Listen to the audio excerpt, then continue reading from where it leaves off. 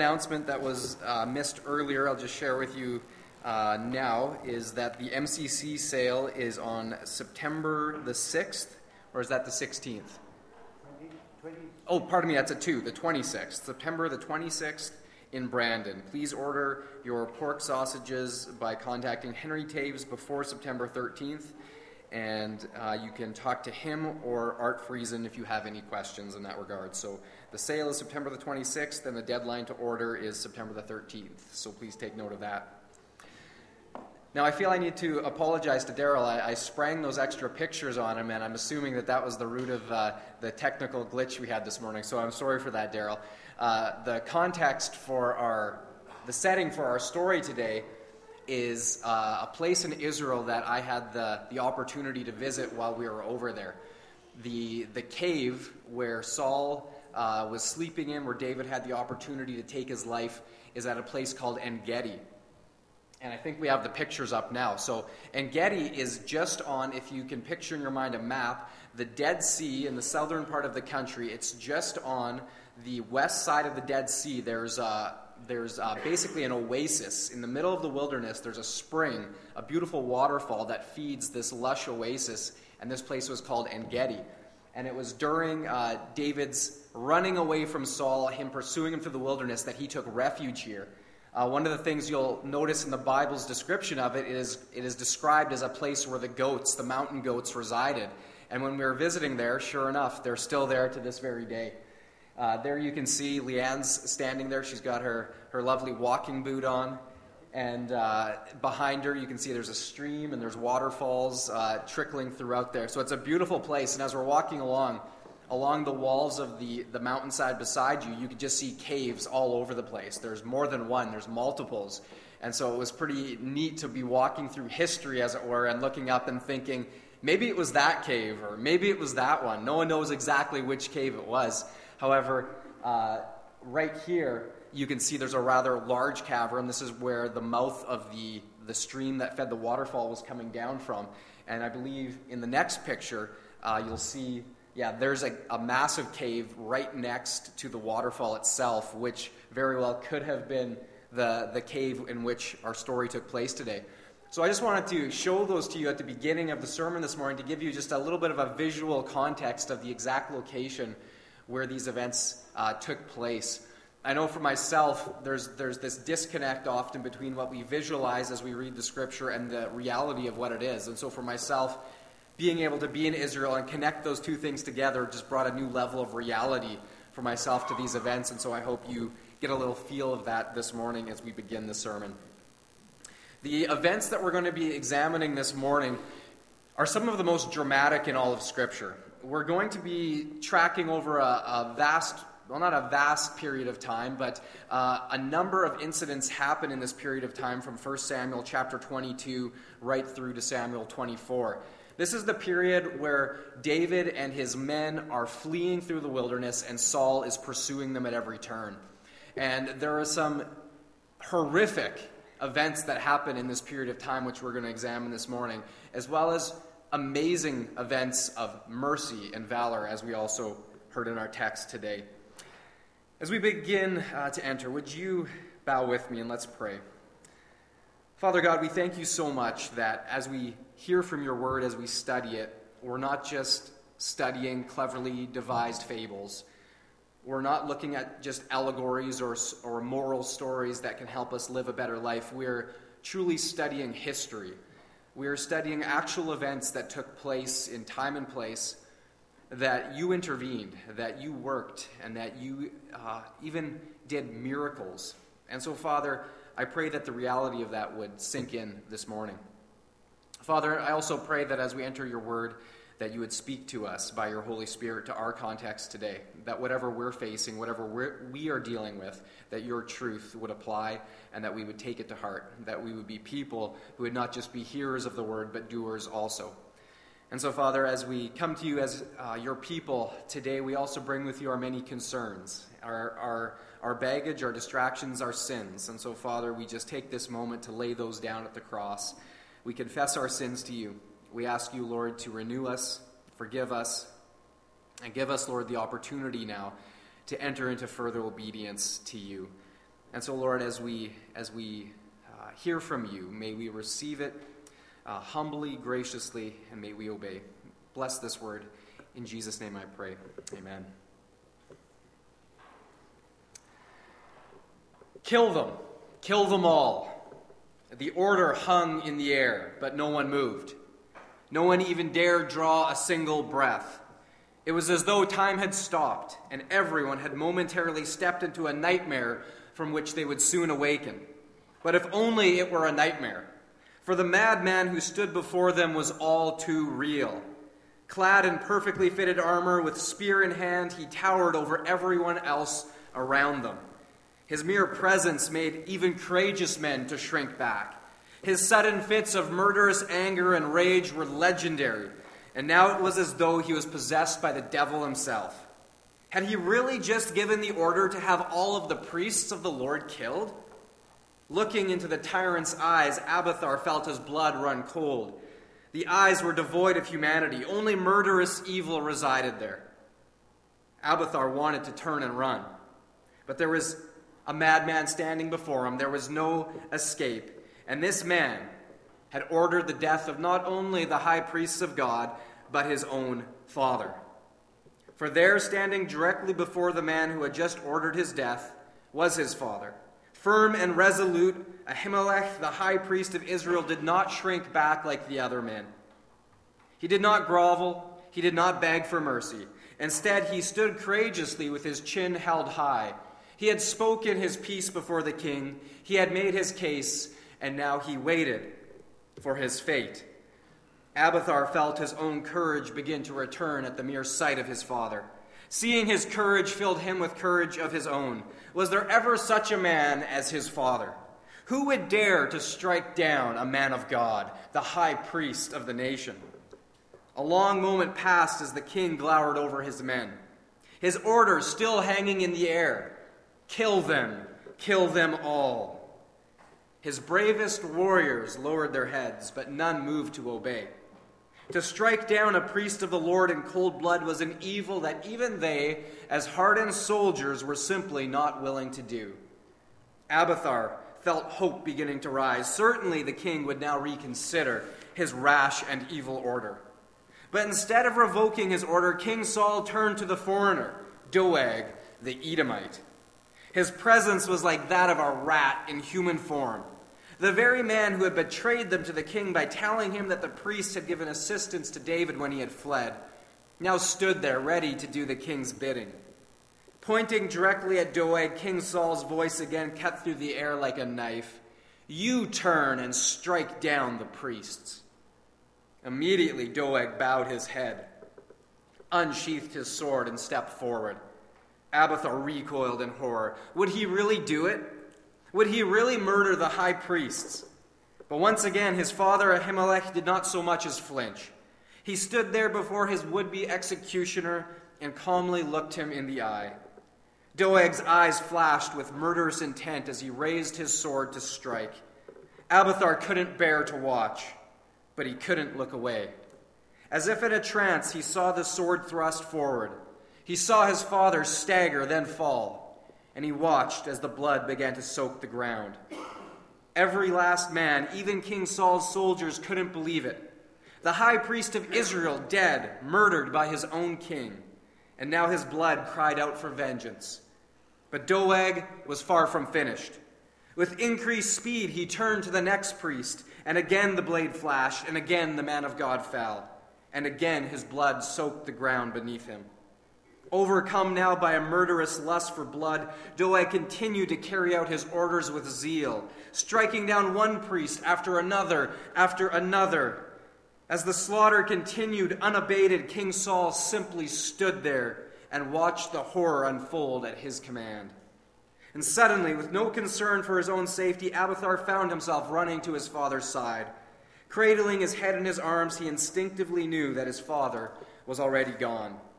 It suddenly dawned upon him that with his father's death, the mantle of high priest of Israel now belonged to him. Quickly and tenderly, Abiathar unfastened the jeweled ephod worn on his father's chest. In the background, the screams of women and children could now be heard. Doeg had finished with the men and had now entered into the town to carry on the slaughter. Every last woman, child, infant, cattle, donkey, and sheep were being put to death by his blade. Abiathar looked up at King Saul. He would pay for what he had done. With God as his witness, one way or another, vengeance would be realized. And then taking his father's ephod, Abiathar simply began walking, then running until he felt he could run no more. The sound of the slaughter began to fade behind him as the last of the cries were silenced. But as fast as he ran, he could not leave the images of what he had seen behind him. He would find David. He would do whatever was within his power to help David become king. Someone is coming. Quiet. The whispered order hissed down the dark walls of the cave. Abiathar could feel his pulse quicken, but outwardly he remained calm and composed. Many months had passed since that fateful day, and much had changed. In the blink of an eye, he had gone from being still a boy, serving under his father's tutelage in the tabernacle. His sole purpose was to serve before God, to serve his father well, and to one day become a high priest himself. But now everything had changed. He had become the sole surviving priest of Israel, charged with carrying forward all of the priestly duties before God on behalf of the nation. But there was just one small problem. He was a fugitive, and not just any fugitive. He had cast in his lot with 600 of the most dangerous outlaws in the land, headed by none other than the giant slayer himself, David, the son of Jesse. And during this time in the wilderness, they had been chased by Saul and his army from one corner of the land of Israel to another. Using all of their skill, all of their cunning, and with God's help, they had always managed to stay just one step ahead. They had crossed deserts, hidden in mountain fortresses, forests, and even taken refuge in Philistine cities. But now, holed up in the caves of En-Gedi, they were finally trapped with no way out. It was just a matter of time until their hiding place was discovered and they were smoked out. Suddenly, the sound of a rock tumbling down could be heard, and a momentary flicker of light signaled that someone had entered the mouth of the cave. The men pressed even lower to the ground and collectively held their breath. The slightest sound, whether the clank of a spear against a shield, a sneeze, or even a whisper, could be their undoing. Clear footsteps could now be heard, and then voices. It immediately became clear that whoever had entered the cave was not searching it, they were simply using it for a brief respite. Abiathar felt himself relax ever so slightly, and after a few minutes, David sent forward a scout to investigate. When the scout finally returned, his report rippled through the men like lightning. King Saul has entered the cave alone to rest. He is at our mercy. Abiathar's thoughts soared. His spirit within him soared with the thoughts of vengeance. Could the Lord truly have been so gracious as to deliver Saul directly into David's hand? Abiathar believed with all his heart that David was God's anointed, that he would be the next king of Israel. And as such, it was only fitting that God's judgment against Saul would come at the hand of David. That the blood of Ahimelech and all the slain priests of Israel that cried out from the ground would finally receive justice. He envisioned that all David would have to do was carry Saul's severed head out of the cave, and Saul's own soldiers would bow down and pledge allegiance to David. The very next day, he, Abiathar, high priest of Israel, would anoint David as king, and the dark chapter of history under Saul's reign of terror would come to an end once and for all. That was how he envisioned it playing out. But as he and the men looked at David with anticipation, David remained motionless. He would not move. It was as though he was transfixed in place, deep in thought and troubled. Finally, one of David's generals whispered loudly, "This is the day the Lord spoke of when he told you, 'I will give your enemy into your hands for you to deal with as you wish.'" And seemingly convinced by those words, David was stirred into action. Slowly, he unsheathed his sword and silently crept forward towards the mouth of the cave. The image of the angel of death flashed across Abiathar's mind. For just as the Pharaoh of Egypt had felt God's judgment, so too would King Saul this very hour. But as he and the men strained to hear the sound of the fatal blow hit home, instead they heard nothing. The minutes dragged on, but not a sound could be heard. Even in the darkness, Abiathar could sense that something was amiss. Something was terribly wrong. Finally, David returned. He could tell that he was deeply, deeply troubled. They still sat there, motionless, trembling. And finally, he held up what was in his hand. It was a piece of Saul's royal robe. Even in the darkness, Abiathar could sense how deeply moved David was. Why had he not struck him down? How could David have shown mercy to the very man who had tried to spear him 3 times, the very man who had on countless occasions chased him through the wilderness like a rabid dog that needed to be put down, the man who had slaughtered the priests of the nation? Had David lost his nerve?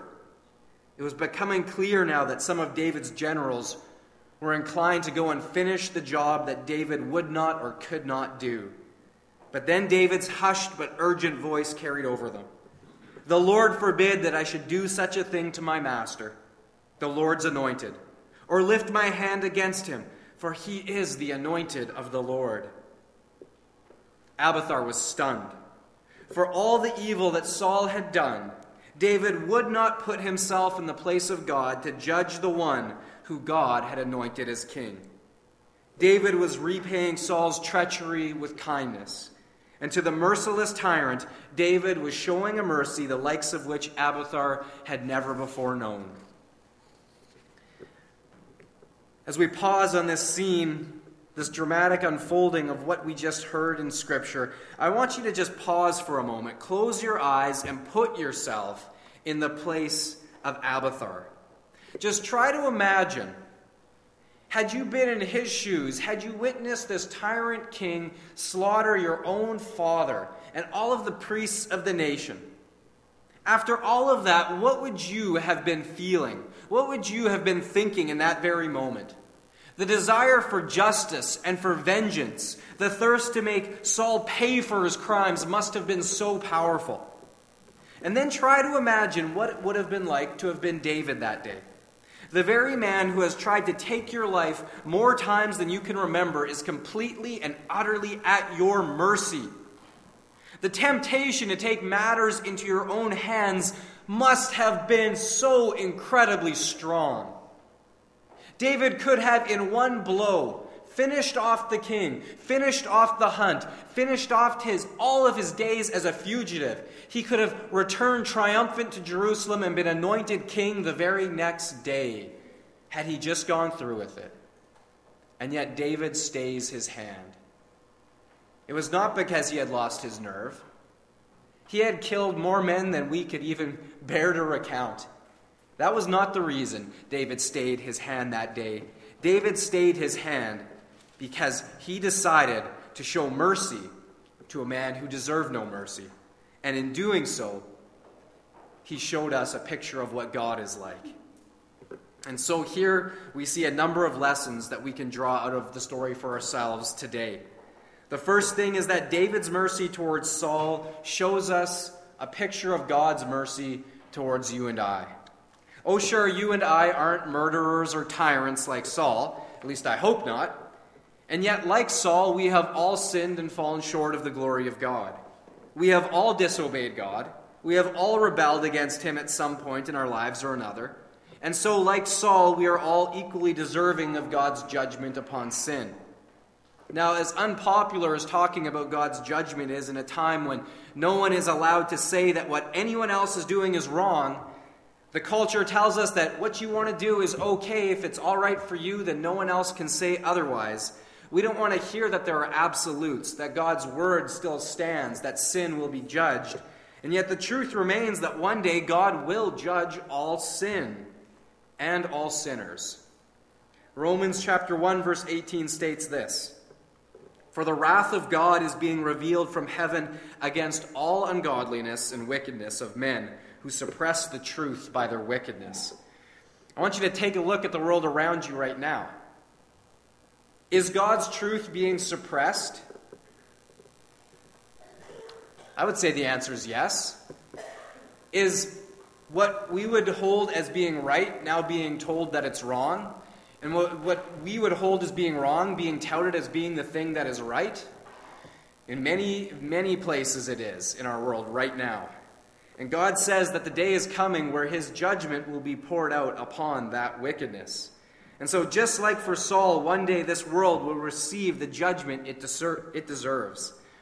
And that's the bad news. But the good news is this, that just as David showed incredible mercy to Saul, God has shown incredible and undeserved mercy towards us as well. I want you to listen to the way the Apostle Paul describes it in Romans chapter 5, verses 6 to 10. He writes this, when we were utterly helpless. Picture Saul taking a nap, utterly helpless. He doesn't even know that the sword of the very man he is pursuing is hovering above him. Picture that, utterly helpless. This is a picture of us, utterly helpless. And so many people in the world today are just like Saul, sleeping in their sin, oblivious to the fact that the sword of judgment is hanging above them. That eternity is waiting where they will have to answer before God, and yet there they lie peacefully asleep in their sin. This is how we were at one time when we were lost. Paul says, when we were just like that, when we were utterly helpless, Christ came at just the right time and died for us sinners. Now, most people would not be willing to die for an upright person, though someone might perhaps be willing to die for a person who is especially good. But God showed his great love for us by sending Christ to die for us while we were still sinners.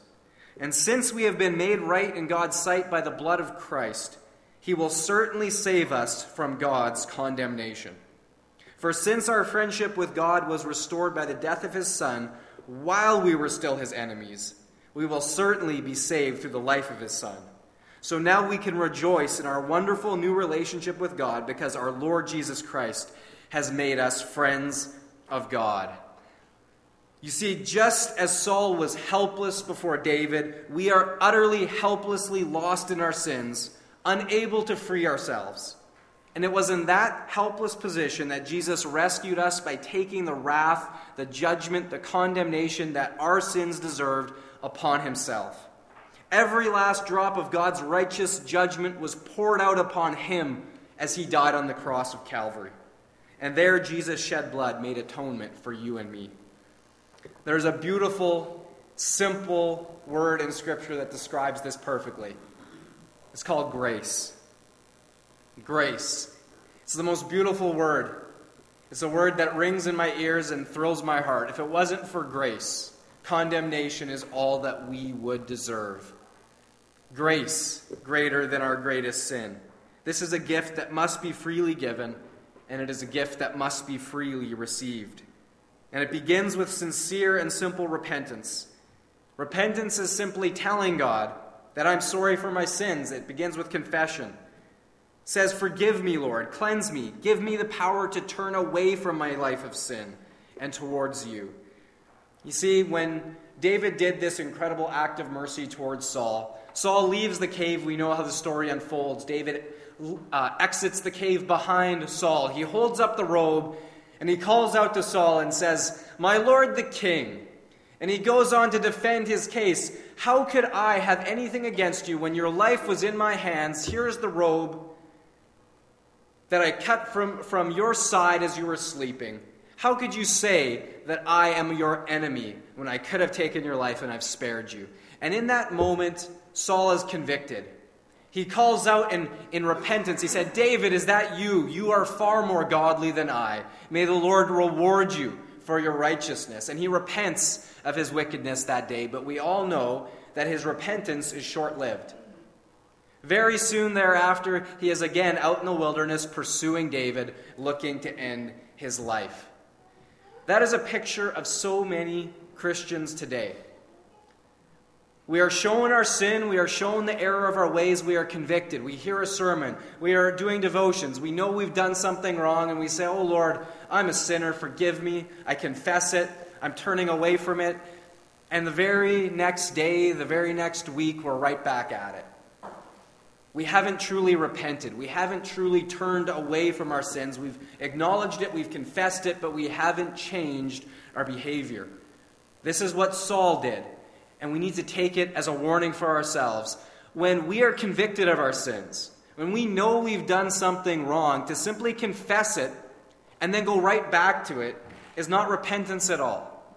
Saul did not truly repent, and we need to learn from his mistake and recognize that if we are going to truly repent of God, we have to change our behavior. We have to turn away from it and towards God and living life His way.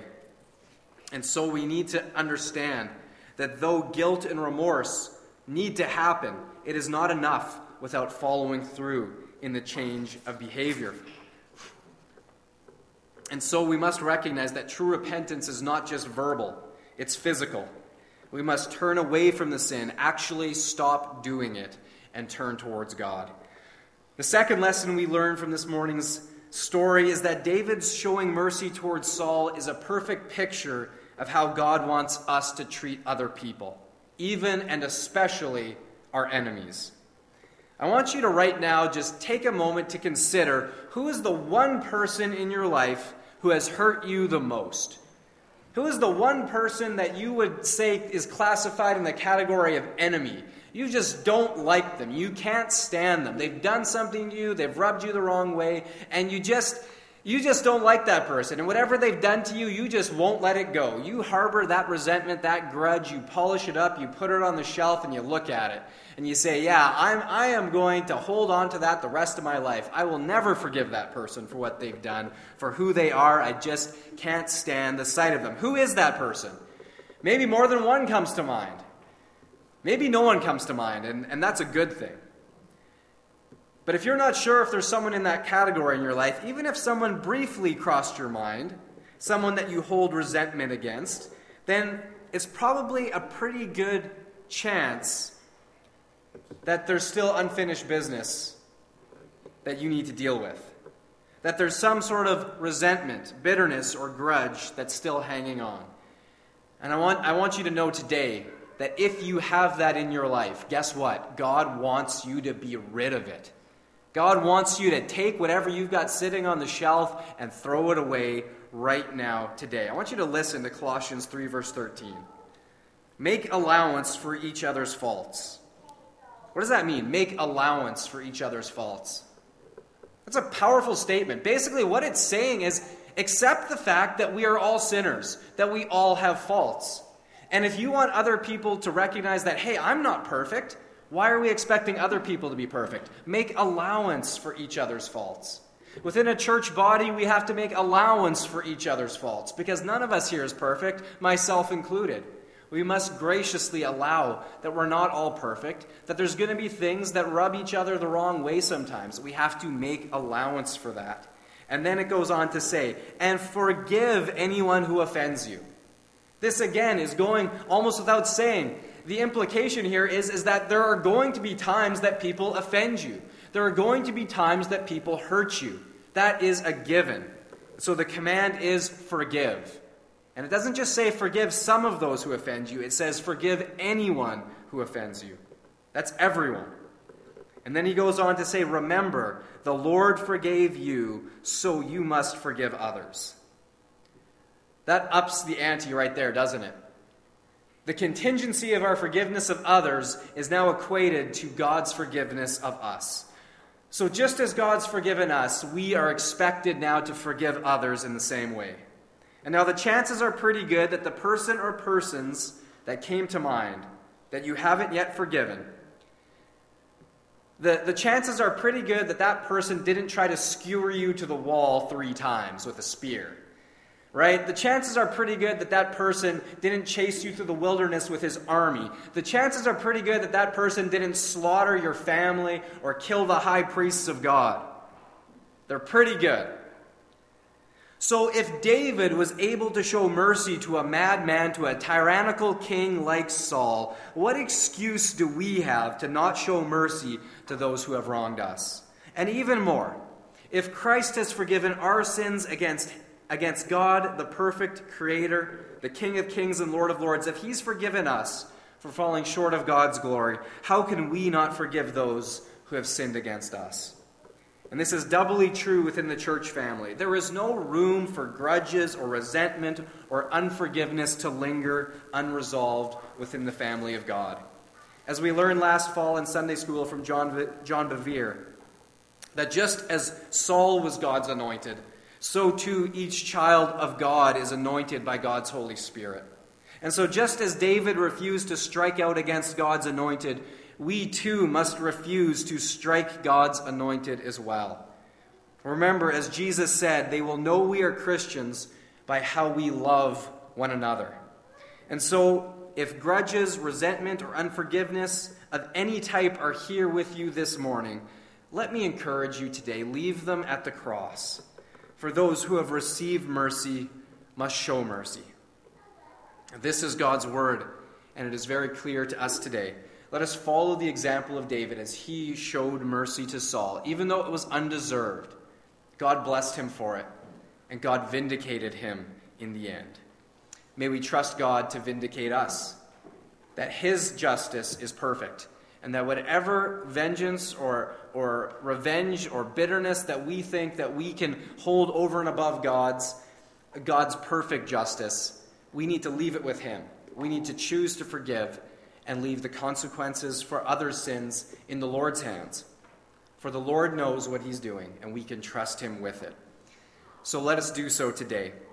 And may we, as a collective body of Christ here in Killarney, set this example for a watching world. May we be people characterized by mercy and forgiveness. May we be something that the community can point to and say, you know what, that church isn't like the others. They're not the hypocrites who are going around holding grudges, seeking petty arguments or holding things from the past against others. That is a church that forgives and moves forward. And so may we be that kind of a body here in Killarney. May we show the mercy of Christ to a town who's watching what we do even today. Let's pray. Father God, we thank you for your mercy towards us. We thank you for the cross of Jesus Christ. We thank you that by his stripes we are healed, that your blood has washed away our sin. But Lord, even as we are reminded here this morning, we are, each one of us, guilty of having rebelled against you. We are guilty of sinning, whether outwardly or inwardly in our thoughts, in our hearts. And that, Father, that even as we confess those sins, we recognize, Lord, that we have a tendency to be like Saul. We have a tendency to confess, but then to carry on as though nothing had changed. Oh, Father, help us. Help us to change this faulty way of thinking. Help us to understand and embrace what true repentance is. That repentance is to not only confess, but it is to turn away and to change our behavior. To stop living in the sin, to stop living in the rebellion, to turn towards you and follow your way and your path for our lives. Father, we recognize that in this we are so weak. Our flesh, Lord, is so fickle. We so quickly turn away from you, even though our spirits desire to obey you, Lord. In our flesh, sometimes the temptations are just too strong and we give in. And so, Father, we recognize that none of this is possible without your power working within us. And so, Holy Spirit, we ask for a full measure of your power. O Lord, not only to convict us of sin, but to empower us to live for righteousness, to live holy lives set apart for you. And so, Father, give us humble hearts as we rely upon you each day to walk free from sin and to live fully and wholly for you. And so, Father, as we do this, we pray that we would also follow David's example, that we would repay evil with kindness, that to those who are merciless, we would show mercy. And that, Lord, even right now, if you have convicted someone's heart here today of someone who they are harboring a grudge against, who they are holding unforgiveness towards, Lord, I pray that right now you would give freedom to say, I choose to forgive. I choose to let go all thoughts of vengeance or revenge. I even, Lord, even now choose to ask you to bless that person, and that knowing full well that you will deal with them in your own perfect way. And so, Father, I pray that if it even be possible, that restoration of relationships could happen as a result, that reconciliations could take place, and that, Lord, through this, we could be a shining witness to the world around us. That there is a different way from walking through broken relationships, whether that's in marriages and families and friendships and workplaces. Lord, there is a different way, and that your word has shown us the way. Your perfect example has given us the power, O Lord, to forgive others just as you have forgiven us. And so help us to do so today, Lord, to your glory. We pray this in Jesus' name. Amen.